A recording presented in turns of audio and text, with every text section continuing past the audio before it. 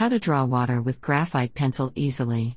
The most common things that are usually depicted by artists are nature details and their behavior. Unfortunately, almost all the newly minted artists always face a problem with how to draw these and what to start with. Luckily, this process is not as difficult as drawing someone's portrait or even a group of people. This time, we're going to discover all the secrets of how to draw water. In fact, there are lots of types of water and its surfaces, but now, we suggest you try to depict seawater and waves on the surface.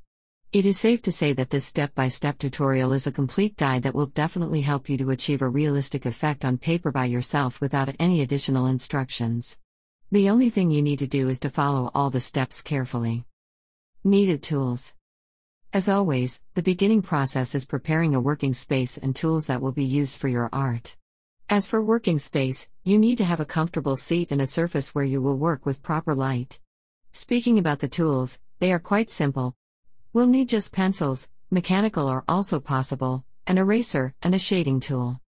However, pay more attention to pencils, since they have to be of particular grades of graphite, specifically HB, 3B and 3H. A HB pencil is the same as a number 2, where 3B has a blacker or softer core and 3H has harder or lighter core. In addition, don't forget about the paper sheets or a pad, where you'll draw your art. Step 1. Draw horizon line. Once you are ready to start working, just place a sheet of paper or a paper pad in front of you, and align it vertically. After that, don't rush to take a pencil, rather just take a look at the paper and imagine its body divided into 3 horizontally equal segments. We'll need just the upper line, which will serve as a border of the sky from one side, and for the ocean from the other. Thus, contour the upper horizontal line, but don't push on it too much, since the strokes should be light. This will help you avoid unpleasant marks on your paper. Step 2. Outline water surface. Now, we've come up to the super important step in this drawing.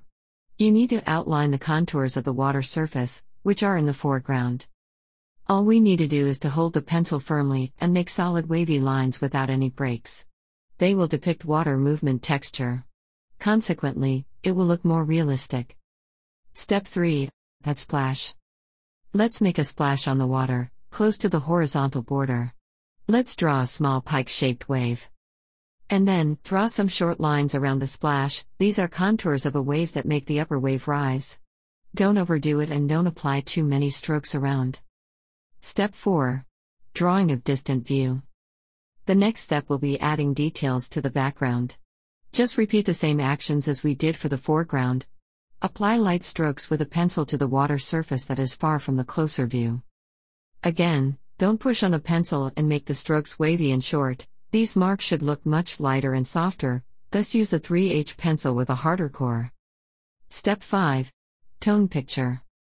This stage involves adding some volume to the waves. Thus, take a pencil with a softer core, 3B, and produce some light hatching. You should shade the wave contours and lines on the foreground first, giving them a much softer tone. After that, complete the background water surface with a lighter tone with light hatching as well. When you finish, you'll get more of a luminous look of seawater. Step 6. Finishing. The final step involves blurring the tones and adding more realistic effect to this drawing.